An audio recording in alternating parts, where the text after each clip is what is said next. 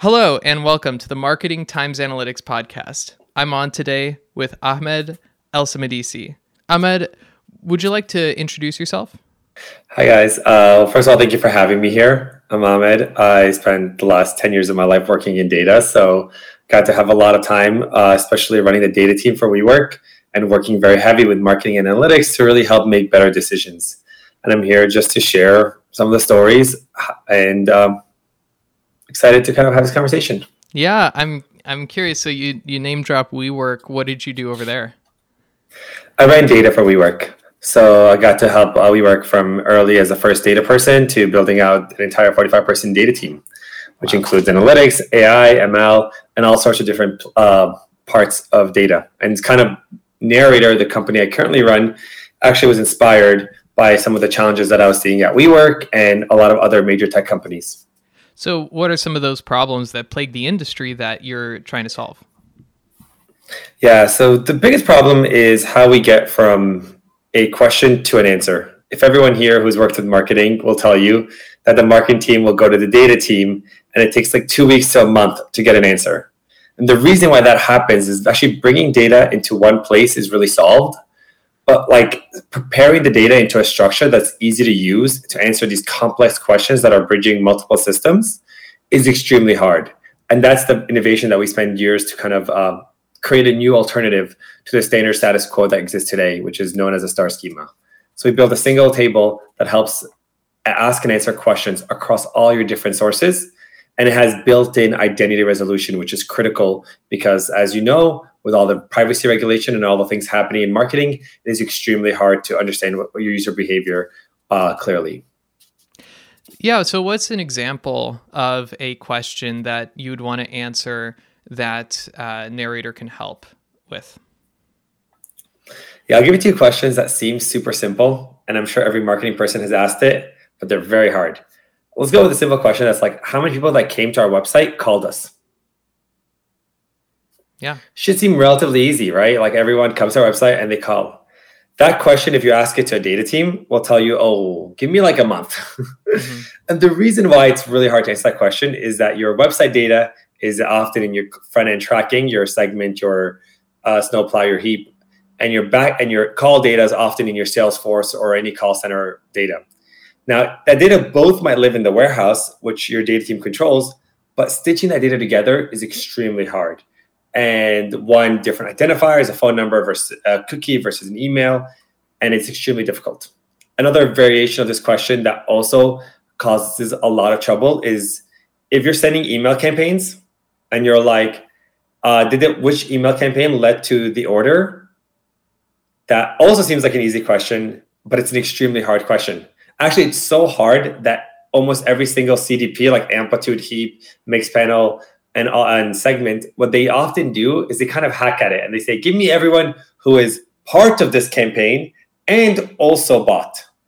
And everybody's part of like 30 campaigns because you've tried different things.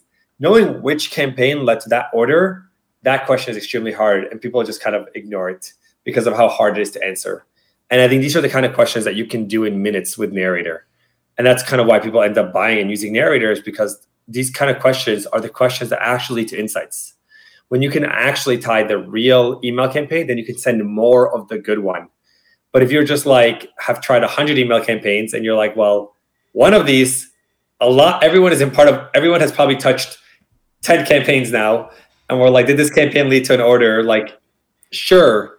But when you start sending out more of that email campaign, you don't end up seeing your orders go up in the same way. And that's why these questions are critical. I now understand the questions you can answer and the problem statement that you're seeking to solve. And how does Narrator actually solve that problem? I think you mentioned identity resolution. Is that it? No, so that's part of it. Being really good at being able to do identity stitching across all your sources in your warehouse on data that you control. So not trying to do it on the front end that breaches GDPR compliance, but doing it on the back end and combining all the data on the data side, on the warehouse, no engineering required. That's one huge piece of it. The second larger piece is we decided to change how we actually structure data. So traditional data is known as a star schema. you can think about it as you have like a lot of tables in Excel. Each table has a bunch of columns that you're like looking and you're plotting that data. And whenever you want to attribute data to another thing, you have to kind of do a VLOOKUP with some identifier. The problem is that identifier for VLOOKUP never works, never exists. Anytime you bridge it one system, like a call center to your website, or your website to your order system, or your order system to your internal database, there's no VLOOKUP ID. You have to make one. So you have to make one, and that making one is 1,000-line SQL query, and and you often do it wrong, and it's really hard. So Narrator decided, what if we can actually change how we structure data? So instead of having all these tables and trying to do a VLOOKUP, which never exists, what if we force it all to be around the customer and have this customer in time and use like the way we speak about things using kind of temporal association? Like I just opened an email and then right a minute after I called, I can then easily, using those time-based operators, associate these actions across my entire warehouse. And this works when you have 1 billion rows or 100 billion rows or 1 trillion rows. So doing that temporal way of relating data is really, really different in data. And getting that to actually work took us several years to get that to actually work. So we're the only company that kind of does that level of event-based temporal association instead of lookups as your data system. Mm-hmm. And that really has a beautiful consequence of allowing people to ask and answer questions incredibly fast, that are incredibly fuzzy, that are incredibly hard to do. And that's kind of what the little twist, that's like the Narrator solution. Mm-hmm. Yeah, so you're building the proper data foundation, where once you build that, then answering the questions becomes a lot easier. And in the industry right now, a lot of the data foundation was built 10 years ago on 10-year-old technology. And we don't have that newer advanced foundation that you're bringing to the market. And so this is a transformation that's happening in real time. So that's really exciting to see. Yeah, I think it goes a little bit deeper than that, to be honest. Like what we've done is that we built a lot more new tools to do the same. We built a lot of new tools to solve problems in the same way we used to. So like, for example, today, one of the most leading companies is dbt, which is an incredible tool that helps you manage your transformations and write SQL and kind of build these tables. Before dbt existed, you had what's called Airflow. Before Airflow, it was Luigi. Before Luigi, it was Cron. Before Cron, it was Microsoft Store of Procedures. That's like 40 years of innovation right here. But yet we're still doing things the same way. And what we realized after I've implemented the same system now 7-8 times in a standard way, is that it wasn't a problem with tooling. It's a problem of fundamental approach. No matter how good you get at tooling, your VLOOKUPs still don't exist. So we need to change our approach to do something more of the way we're asking questions, using something the way that we talk about it, giving to a world where we're more temporal and understanding behavior, because the industry, not just is technology changing, but the way we capture information is also changing. 50 years ago, you had one database and that's all you used. So like joining based on VLOOKUP always worked. Now you're a startup, you have your ticketing system and your email system and your like 7 email system and your ads and your web tracking and your backend tracking and your internal database and your order and your Salesforce. And you're like, oh my God. And none of those systems actually ever have lookups in between them. And that's the fundamental thing that led me to be like, okay, we need a fundamentally different approach that assumes the lookup will never exist. And that's what led to the formation of what we call this original process is known as a star schema. We created something new called the activity schema that we open sourced to allow the world to kind of see a different way of thinking about data. Very cool. Open source. That is definitely the new trend in building technology. I heard that the one danger with open source is that hackers can see the inner workings of the software. So security becomes even more important. How do you feel about that? Yeah, it's a huge problem. So we did not open source our software for that exact reason. To maintain privacy and quality and reliability, especially when you're housing companies, like when you're helping companies use their own data, I am a strong believer in like, don't open source your core software because that does lead to possible risks.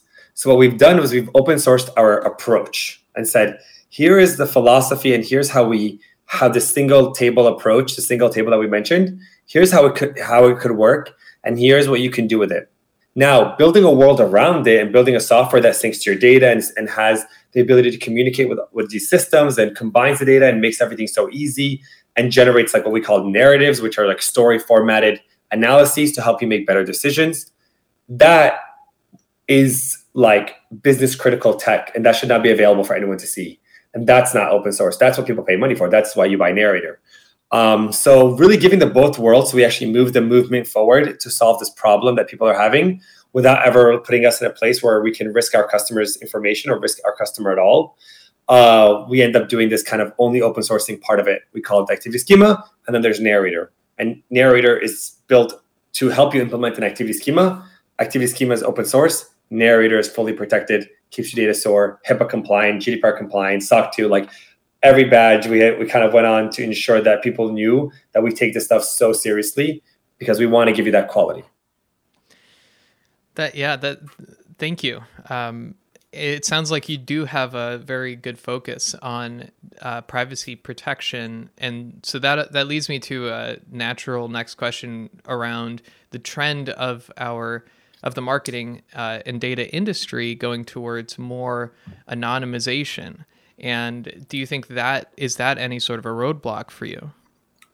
Yeah, great question. So this is known as like the cookieless future. We wrote a blog post on it. So let's understand the motivation behind the cookieless feature and what we're trying to do. So what we're trying to minimize with like GDPR and a lot of these compliance rules is stop giving customer information that they give you personally to other people. Like that is the goal. It's not to try to hide information from you because you can store their information in your system. You can help make better decisions. It's that stop giving that to other people so other people can buy it and manipulate them. So don't run these things. So what ends up, this is actually why Narrator is so powerful, because Narrator doesn't take data ever out of your system. We live as a way to process your data on your warehouse. So we're like kind of like a invisible tool that's helping you make these kind of associations of data. Now, your customer is going to your website. They're telling you stuff.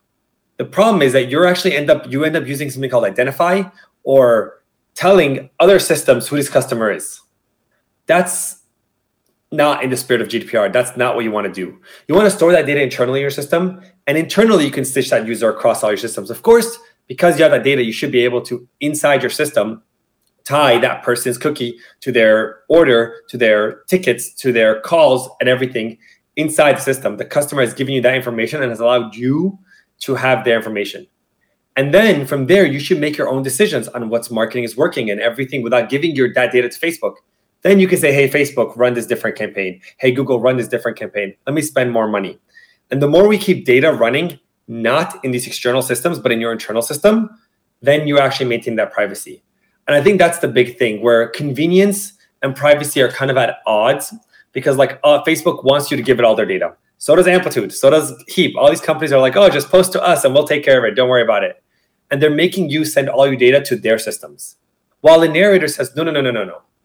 Take your data, keep it in your system. Don't identify the user on the front end. Don't tell people who this person is. Don't let Facebook know who this person is. Instead, take this data and keep it stored that the customer has trusted you with in your safe warehouse under your VPN in things. And we're going to give you a lot of, in a very opinionated way, and with a lot of this kind of tech to help you, without us ever seeing your data, inside your system, stitch that identity across, and then create that full picture. Ask and answer those questions, evaluate those campaigns, make those better decisions. And then when you figure out what decision you want to make, only then control those ads and spend more money or less money on those systems. Stop trying to take or take the aggregated data and anonymize everything, remove the people, take the aggregations and say, you want more of this kind of industry. Take the insights, use the insights to drive the ads instead of giving your data to these other companies and having them figure out the insights for you. We're finding those insights so cheap and so quick and so secure while data is always in your system that you can afford to now do that without having the inconvenience. So therefore, you don't have to ever give your data to anybody else. And I think that's the future we want to see. That's the point of GDPR. And this is what the companies are doing. That's a great point. And I think it's an important thing to clarify that all of this privacy regulation, the point is not to restrict the company that you're dealing with but rather the other companies that company could potentially deal with. So it's really it's keeping the data transaction between the two parties and not allowing it to be merchandised further. Yeah. And that's the critical thing. And you see a lot of companies trying to go around that. And it's really kind of weird. Like if a person gives you their email, then you have the right to combine that email with their cookie and understand them on your system. If the person never gives you their email, don't use a third-party system that's trying to guess their email from like their IP address by scraping other company stuff. Like that's not in the spirit of what they're trying to do. And the same thing, like when every one of these companies is posting that data to all these other services, those services now have way more pieces that the customer did not agree to. Now that service has like 7 different companies that have now sent them their data, and now they can start stitching it and being like, oh, I know who this is because this person gave their email to one of these 9 companies that use our product. And now you're like, I didn't give it to these other 9. Why are these other 9 companies having my information? And I think that's the thing that we keep pushing. And you're going to see a world where more things are coming to the warehouse. I've seen now marketing teams are very much, almost every marketing team knows that data should be coming from your data warehouse and be stored there. More marketing people are no longer as susceptible because there is a lot of like marketing BS on like websites. They're like, don't worry, and like yada yada yada. Like if the data is not in your system and you're giving it to someone else, like then you're putting yourself at risk. And I'm very big fan of never give your data to everyone else. Mm-hmm. There's the term that data is the new oil, or it's the new X or something. It'll there's a lot of these metaphors about the value of data, and I think this outlines it quite well, that you're focused on enriching the data that a company has rather than monetizing it in the older ways that now we have privacy regulations to protect against. Exactly. And data is valuable, but people think that different parts of data is valuable. I think it's a really important thing to realize. Like a lot of people like to think that like you're going to give your data to Watson and Watson's going to be like, here's a magic campaign that's going to make you $1 trillion. That's not what happens. These tools are really incentivized to not be in your best interest. I make this joke all the time where Facebook, and I'll call them out, like Facebook is notoriously bad at this. So this is true in every single time. Facebook loves telling you that your ROI, your return on investment, is like 4x. So like every dollar you spend on ads on Facebook, like it'll give you 4x the return. I've worked with so many companies, and a lot of companies have used Narrator. That has never, ever come close. Like a Facebook average ROI really is like a 1.1, like a 1.2. It's like tiny. And then you're like, well, Facebook, how did you decide that you're 4x my return? And Facebook is like, well, don't worry. We have a proprietary secret algorithm that you gave me all your data. And now I figured out that I'm returning you 4x the return. And you're like, what? Like, if that's the case, that should be like printing money by just advertising. And then they're like, yeah, just keep sending us more of your money. We're returning you 4x. Don't worry about it. And then you're like, what? And then Pinterest is like, we're 5x. And you're like, how are you giving these great returns? And then when you switch to doing your data on yourself and you control it and doing it, and then like, you every marketer here knows, and anyone who's watched this podcast will tell you, like, you see 4x ROI, you double your spend, your money isn't doubling, your return isn't doubling, you barely like increase your return by 10%. And then you're like, why? And then everyone has some theory of like, well, maybe blah, blah, blah. But the output is not the same. And then you move your data to your warehouse and you start doing your processing with your data, with you control it and thinking through the problem and seeing this person came to our site from an ad, this person bought. And then you get a real return and it's like 1.2. And you're like, wow, that's real. But then you start spending money and exactly how you expected it to happen now starts working. And when you have truth in data, just simple questions like how much orders and how many return I got from this specific campaign, those simple questions actually show you a lot more in details about the lever. And you don't need, people love abstracting away. Like a lot of the articles written about multi-touch attribution and all that stuff is actually written by these ad companies to try to make you think that it's too complicated for you to do on your own. And then if you run Narrator, we have this really good analysis that we run for most companies at the beginning. That's like, what attribution model should you use?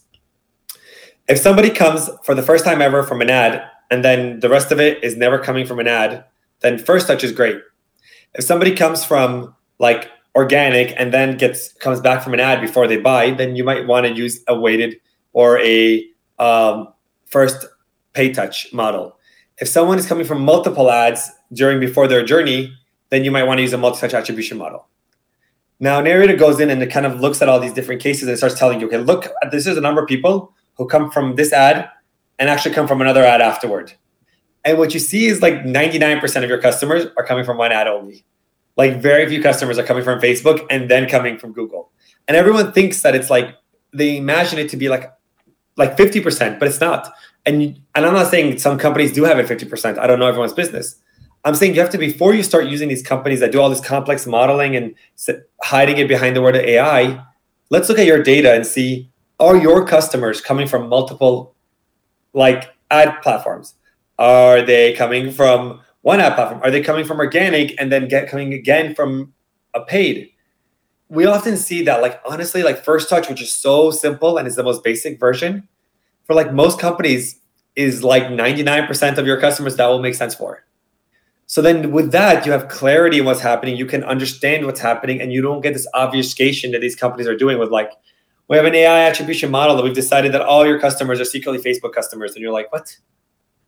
I want to see the truth. I want to see the session. I want to see somebody coming to our website. I want to see them buying. And that clarity is critical. So that's kind of the value of data, is that visibility and seeing. And when you do data correctly and you're not being manipulated by these other companies, then data should be linear. Double the money, double the output. There is worlds where you hit saturation and stuff like that. But like that doesn't happen for most companies, because like if you're like an e-commerce company, for you to hit saturation, you need to be spending like $5 to $6 million a month in a specific segment to like actually hit saturation on like Facebook or Google ads. So like, don't worry about saturation yet. We have an analysis to help you understand when you saturate. But the critical thing is having that lever where your money and your intuition should be moving the data in the same way. And if it's not, then the data itself is lying to you. And often it's this obfuscation of like attribution models or obfuscation of like rev ROI that these companies are doing that you can't see how they're doing it, that leads to that results.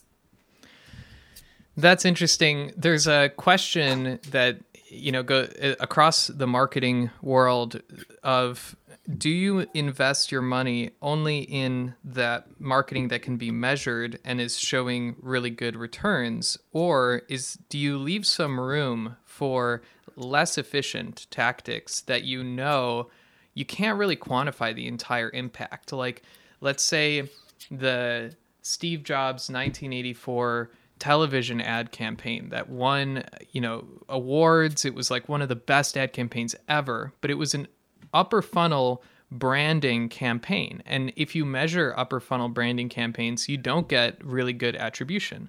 So how would you reconcile measuring versus that?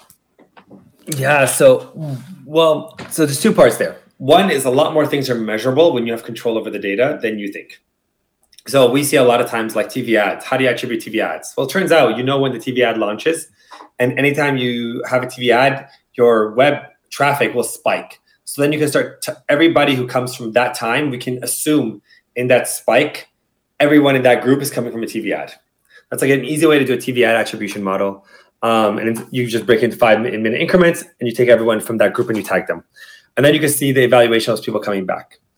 Other things that happen is like, I think that we often look at branding and SEO. So there's like brand, there's SEO, and there's paid, or performance marketing is often known as. So the way you understand performance marketing is you look at people who come from ads and then you tag them and you see their web traffic and you're saying. SEO, people come from search and then they are often, or they might view your blog, view something. You see that they came from a blog. You see that they viewed a blog and you can start understanding them. Branding is everyone who's not in the other two. So actually spending money in your on branding advertisements, what you see is that this number of people coming in from not these two groups, not directly searching, not directly viewing your blog, not redirected, not coming, first time people coming from none of these sources, that percent of the people grows. And that's why you invest in branding. So this is known in the field of AI as what's called negative information. It's the fact that you don't see them in the other groups tells you that they're from the last group. And this negative information is what often you have to actually look at when you do branding. because you'll see that at conferences and different actions that you do lead to more of your branding exercises. And that's critical. So like I'm here right now, like talking to you on this podcast. Like, can we attribute people that came from this podcast to our website? Yeah, if you click on any of the links in this website, we'll get a referral URL. We can figure it out. And we can say this is direct from this podcast. But it's also partially branding. Like the more people that hear about our approach, the more people that kind of like are frustrated with the current approach and hear about something different and try it and experience it, the more people are talking about Narrator. And that like not SEO, not blog, not paid ads, that part continues to grow. And I think that in any investment, that part is your most loyal following. So like, I think that there's always a good reason to continually invest in your brand, because that builds up a lot of that other sources, and it grows slower. It's definitely valuable in the long term because it gives you consistent people. And that's kind of the other thing that you want to look at. Like when you do a data analysis, like your branding is growing consistently, but it's a consistent converter too. And they convert at a certain time. Like these people who come in from brands are coming in and buying at like 10%. People coming in retargeting from emails are coming in and buying at like 30%, but they'll buy within a month or two.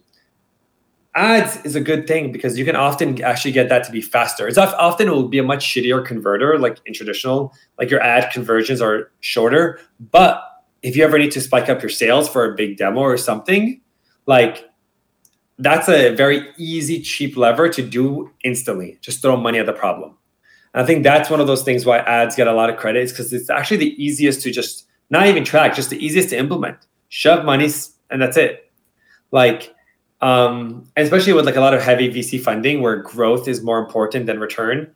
Like in VC, if you are losing money on every customer, that's not bad. Like if you're Casper, if you're like early on in Casper's history, like if you're, or any big company that has like a very high ASP, like Casper still was raising money for a while, even though they sell $1,000 mattress. That's because they're willing to spend over $1,000 to acquire one customer, which is kind of crazy to think about. And it's fine to do that because even if they acquire you at $1,000 or $1,500, they're still like subsidizing that with your VC money because they're showing a lot of people buying their product, and they can raise more money and then take that money and subsidize more. And eventually they'll figure out marketing efficiency. It's actually really funny. We see this with a lot of customers, that cost of acquiring a customer online when you get real visibility and data is so expensive that people actually open stores. They're like, stores are cheaper. Like opening a store in Manhattan and having foot traffic in the city will give you more like high quality customers that enter your store than like trying to acquire that person online, because it's super expensive. And the cost to pay for them is really high. Even though like a lot of these companies try to like say you're getting 4x ROI. Like if you're a startup and you're like, honestly, if you're a startup and your ROI on like your ads is like you're losing 10 cents on every dollar you spend, you're probably doing great. Like you're subsidizing the last 10% with VC money and you're fine. Like you're just aiming for growth. And then that'll help you get bigger brand, and then you'll be able to spend less money. So like, that's kind of the world we're in today. It's kind of interesting, right? Yeah. This is, I can't talk in too much detail, but DirecTV just did have a 30% buyout of by TPG Partners, which is a VC that came in. And it was really interesting to watch the strategy change. And a lot of it was along the lines of what you were talking about. And I think that's just how the industry works. Like that is just the... in terms of like bulking and cutting, to use like workout terminology. I mean, that's really how the marketing stack operates. Exactly. And the thing about it is like, it makes, and I think that's great as long as you're able to see it. Like the dangerous thing is when it's happening and it's not, you don't know. Like the worst part about it, like you think you're doing it, but it's not actually doing what you think you're doing. Like if you're like, I'm spending $1 and I'm getting 90% back on ads, and I'm very confident in that, then you're able to spend more money, continue to lose more money, but get customers. The dangerous thing is when you think you're doing a 4x ROI and you're actually getting a 0.8. Mm-hmm. That's dangerous. And I think that's the thing that like you got to remember, that the value for the ad platforms is to get you to spend more money. So they want to show you the best numbers, and they're not at all aligned with your best interest. So I think that's like, you're going to see this huge push, which is like, you got to kind of figure out that balance of honesty, investment in data, what cost is going to be, and really ensuring that you're doing these things, even no matter what your strategy is, that you're implementing the strategy and you're seeing the returns honestly and reliably. Because the worst thing that could happen is you can have strategy A and not realize, because of the data obfuscation, that you're actually doing a strategy B. Mm-hmm. And then things are not behaving the way you expect. And now you're more confused. And then people are like, why the hell is this not working? Why the hell is this not working? Why the hell is this not working? Mm-hmm. Is this not working because you're not seeing clearly? It sounds like the same wisdom is why students don't grade their own tests, because then they want A's, they want A+. So, you need an independent, unbiased party to evaluate the performance. Otherwise, there just won't be as much honesty as there needs to be. Yeah, literally, I think it's like so funny. It's a great analogy. Like, you're like, oh, I did this thing. And they're like, okay, well, you're not only going to get a test, but I'll also give you $1,000 if you get an A. Ooh, we're going to get some lenient grading if you're grading yourself and you get $1,000 for getting an A. Like, you're going to be like, oh, wow, that question was almost correct. Let's give me 90% credit. Like, and then you get this, like, trust me, I'm like a multi-ginormous trillion-dollar conglomerate. Don't worry about it. We're definitely, have you seen my ad campaign? We're all about the small business. We love you. So do you have any favorite advertising platforms or anything you'd recommend? Yeah, I recommend investing in data, like actually setting up, like using your data warehouse, investing in data, making decisions clearly. If you don't know what's happening with, like, if you can't see a customer coming into your website and actually that order, which comes from your backend system, all like per every dollar you spend, then like you're doing something wrong and you should invest in data, and you want to see that clarity. And if your order data on your, like, whatever tool you're using doesn't add up to the number of orders you actually got, then you're doing something wrong. Like, get that transparency, get that honesty, and make sure these numbers are actually reliable and accurate. So that's the first thing I would say. In terms of ad platforms, I think you got to look at them as tools. And I think once you understand them, like, it is like, I've seen a lot of examples where, like, I can tell you for Narrator, for example, we spend $0 on Facebook because it doesn't return anything.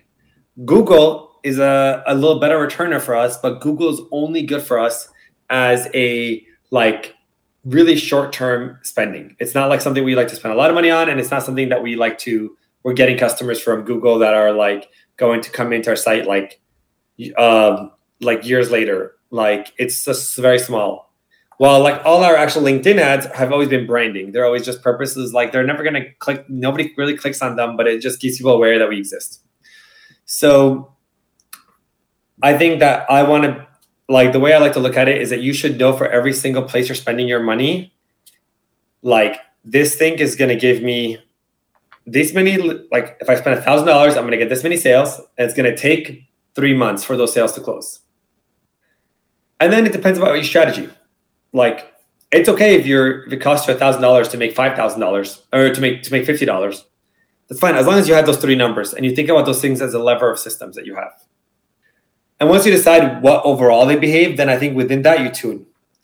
And I think that, I think the biggest things that people also underestimate, honestly, one of the things that we always see with customers is that retargeting sucks in ads. Like, I think it's way worse than everyone ever imagines. Email, incredible for retargeting.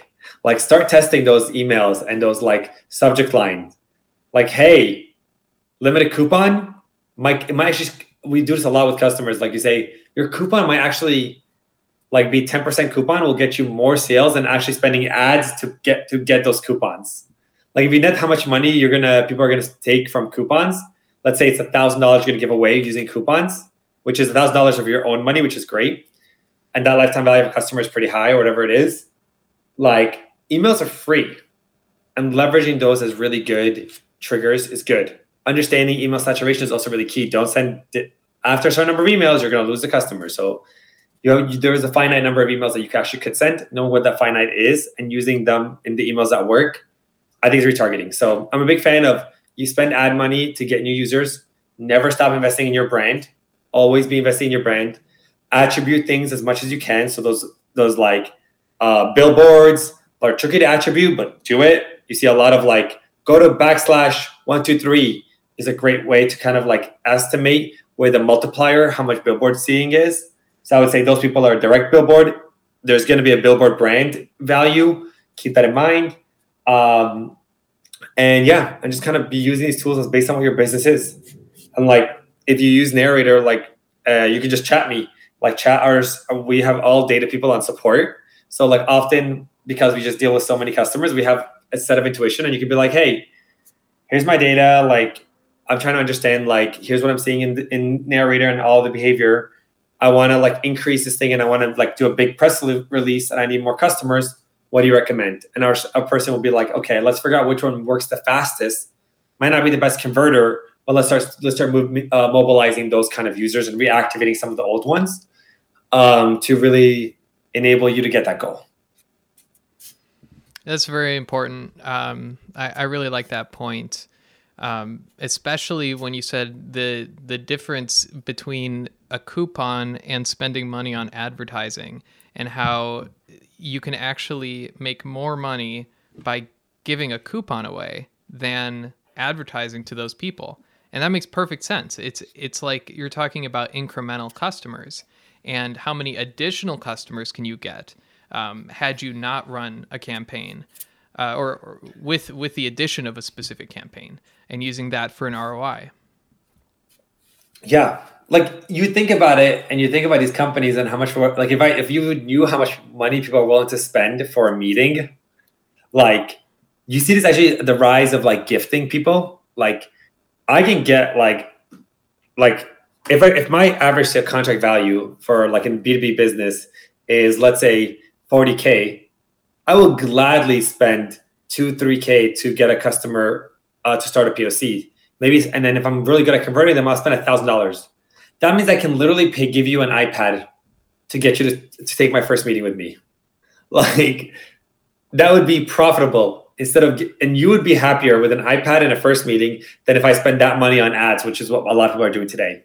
So like you're seeing that movement actually with a lot of companies giving gifts is like, it's way cheaper for me to buy you an iPad than spend money on ads. And I think a lot of consumers would rather, like, if you get them, would rather get an iPad than know that you spent like all that money retargeting them. Like you probably still get it too. There's companies that are like one-time purchases, and you're like, why am I getting Netflix ads? I'm already a subscriber. Mm-hmm. Give me a discount. Like you're spending like $50 on me in ads. Like just give me like a $2 discount, and I'm still gonna be loyal forever. Yeah, that's funny. Like you buy something where like a bed where you only need one, and then you get retargeted for beds for the next month, and it doesn't make any sense. And they're spending a lot of money on you for that, and that's poor data. That's and what's funny is that money, because of a lot of bad attribution companies, and like it's companies that like that spend is getting attributed as like purchased because you already purchased, and people are like, well, I turned that flag off, which is like if I already purchased, remove them. Are you? Like we have an analysis that we do that we call it wasted spend, where we look at how many people are coming from ads that have already purchased, and you would be surprised. I bet like 15 to 20% of your ad budget is going to people who have already bought and will never buy again because, like you said, you're selling in beds. Right. How many are you going to buy in a short period of time? Wow. Yeah. Let's see. This is kind of a fun question. What do you love about marketing and/or analytics? So I think marketing itself and analytics, I think both of them have to have the same thing that I really appreciate. Well, there's two pieces. One is learning the behavior of people. I think that I used to make this joke where I said, if data ever tells you something that is so counterintuitive to what you already know, the data is wrong. It's like data is trying to help you quantify your intuition. If it's so different, chances are the data is wrong. Assume that first. So getting that really in tune intuition, being able to kind of quantify your intuition about your customer's behavior, I think is a fascinating thing. Your mental model of your customer gets richer and richer and richer once you go from just intuition to actually understanding that percentage. So you think people are like going here, here, here, and then you discover they're going A, B, waiting a week, and then coming to C. And you're like, whoa, that's interesting. And I think that level of understanding your customer, I think as a marketer, is like your joy. Like you're living and breathing that understanding. And I think in analytics, it is the ability to like help move the customer to get what they want better. Like I like to think about analytics as like it is trying to get you to what, like I think bad analytics is trying to manipulate you. Good analytics is trying to help figure out what you're trying to do and get you there faster and simpler. So I come from a robotics background where robots are working with humans. So the point of robotics is to help do things without you thinking about it. Like, and we're so bad at doing that. Like I should know that if you if you use Narrator, you'll see this in our kind of the way that Narrator works. Like as you're behaving, like you did something on the website and then you jumped off and I'm like, oh wait, you were trying to probably get to that, but you didn't. I'm just going to send you an email saying, hey, just in case you wanted to know, here's a little interesting doc page. Here's a little video about how to do this thing. And often our customers will reply to that marketing email saying like, oh, thank you. That is what I was trying to do. Like, that is what you really want to do. You want a guide. And it comes to we're B2B, so we're mostly on product analytics and stuff like that. But if you're doing like e-commerce, like a lot of times the customer's trying to find something. Like imagine if you went to something, you saw something that you viewed something that was sold out. And you viewed something that was sold out 4 times. Like it should be that you should get an email that says, hey, I know you saw this thing that sold out. Like you can either click here or maybe just tell you, we're going to let you know when it's ready. And guess what? Because of your enthusiastic, when it's ready, I'm going to give you 10% off the price. That customer, when they get that email saying this thing is available in stock and you got 10% because we knew you watched it, they know you care. They understand that you're actually paying attention to them. They don't have to constantly keep checking the website. So you're saving them so much time and money. And then you're giving them like the best experience ever. Like a customer that like clicked into and changed the order speed. This was known by Zapier. Zapier has made this thing very popular. So if you change the order, when you start seeing the analytics, how many customers are coming in and actually trying to see how much it costs to get a faster shipping. Some people don't care. Some people do care.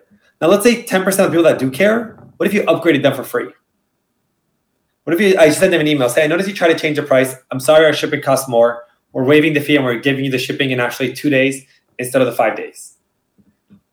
If you have analytics, you can actually see that might actually return a higher LTV. That customer might come back and buy way more frequently because of that small $3 instead of spending the $50 to retarget them in ads. And I think that's the thing that makes analytics really exciting for me, is being able to give that customer that experience that makes everything they do worth it and feeling like the company really cares.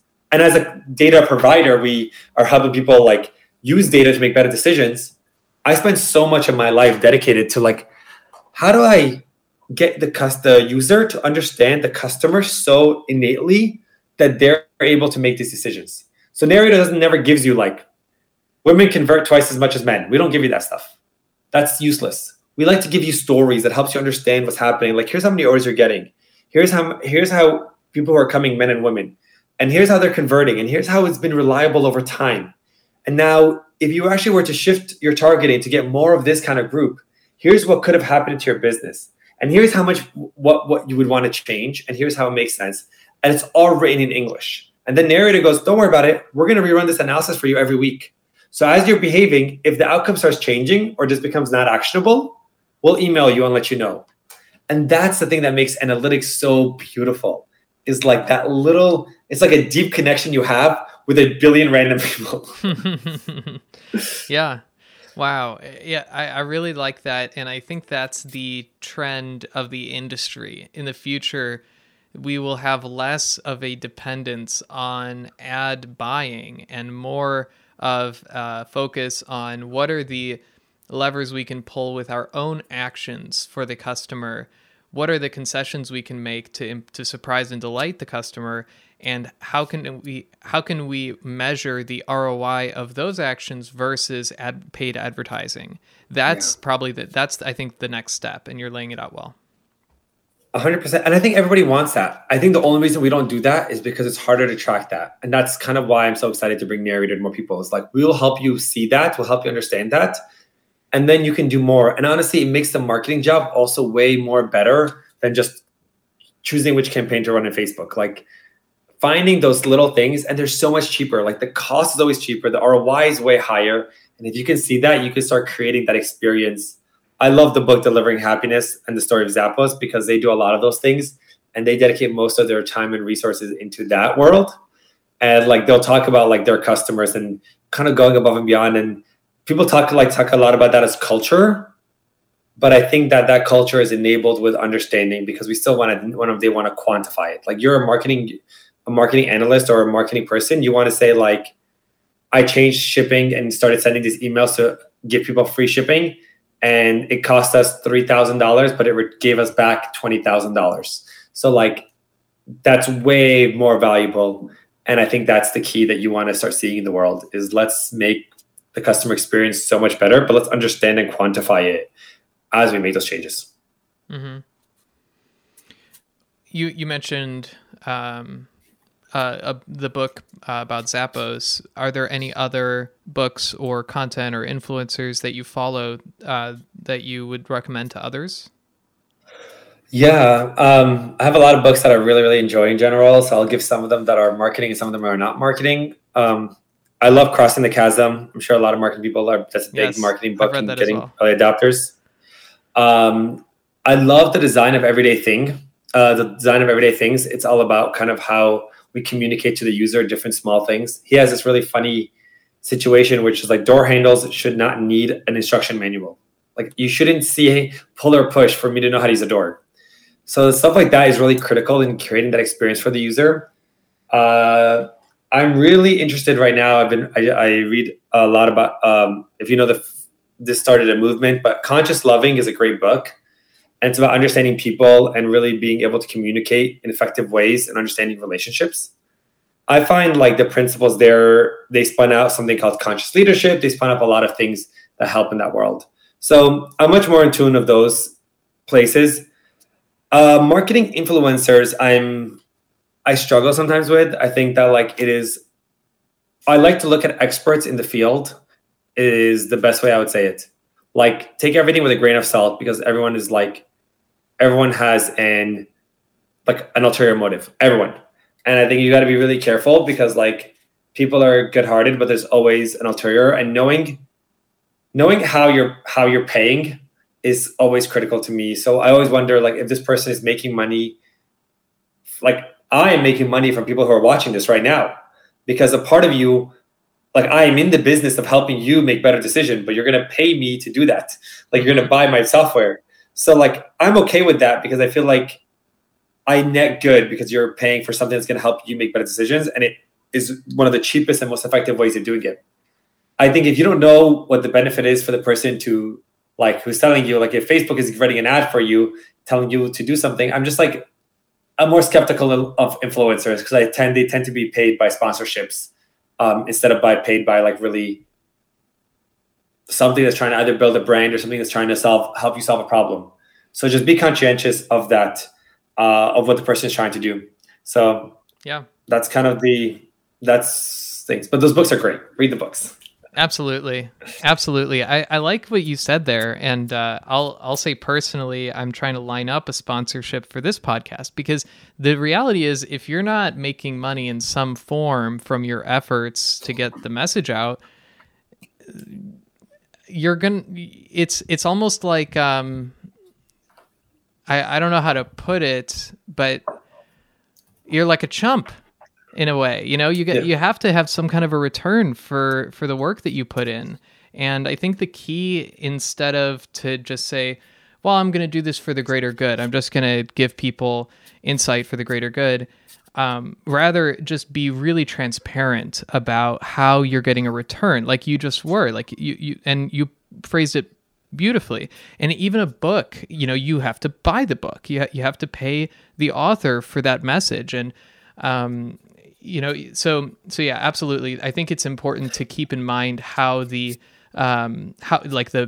catch or the hook or how the information is being monetized. It's a great point. Yeah. And I think there's a little bit more. It's align it on the same, as long as you align the goal in line with the people who are with you.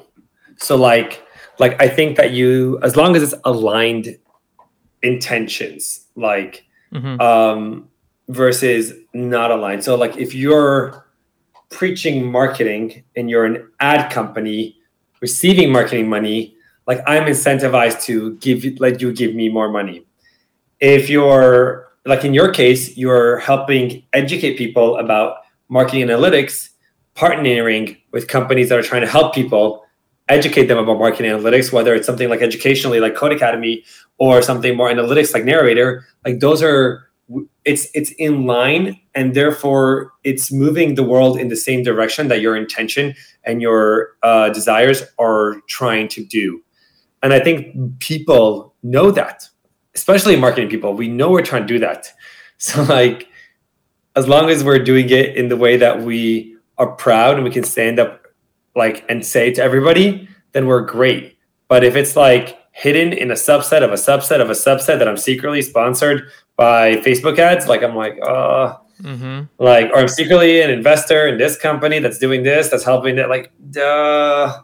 Like, I feel a little bit more uncomfortable with that. I like to be like very much as direct and honest as possible. And I think people know it. Like, your time is not free and you're dedicating it, but it's valuable because like you're not really directly charging. You're hoping some people learn something and somebody buys, but at the end of the day, that person who buys is subsidizing your time for the other 1,000 people that get to listen and enjoy and learn something new. Yeah, that's really interesting. And this is really giving me a new perspective on how I should talk about sponsorships and different incentives on the podcast. So I appreciate that. Awesome. I love it. I think this is a great ending point. I mean, this has been a really great conversation. Ahmed, thank you. No, thank you, Alex. It's been really, really incredible. You've asked a lot of interesting questions and we dove into so many aspects of marketing. I kind of really enjoy these pieces put together in such a nice way. Thank you. And thanks everyone for listening. We'll talk to you soon.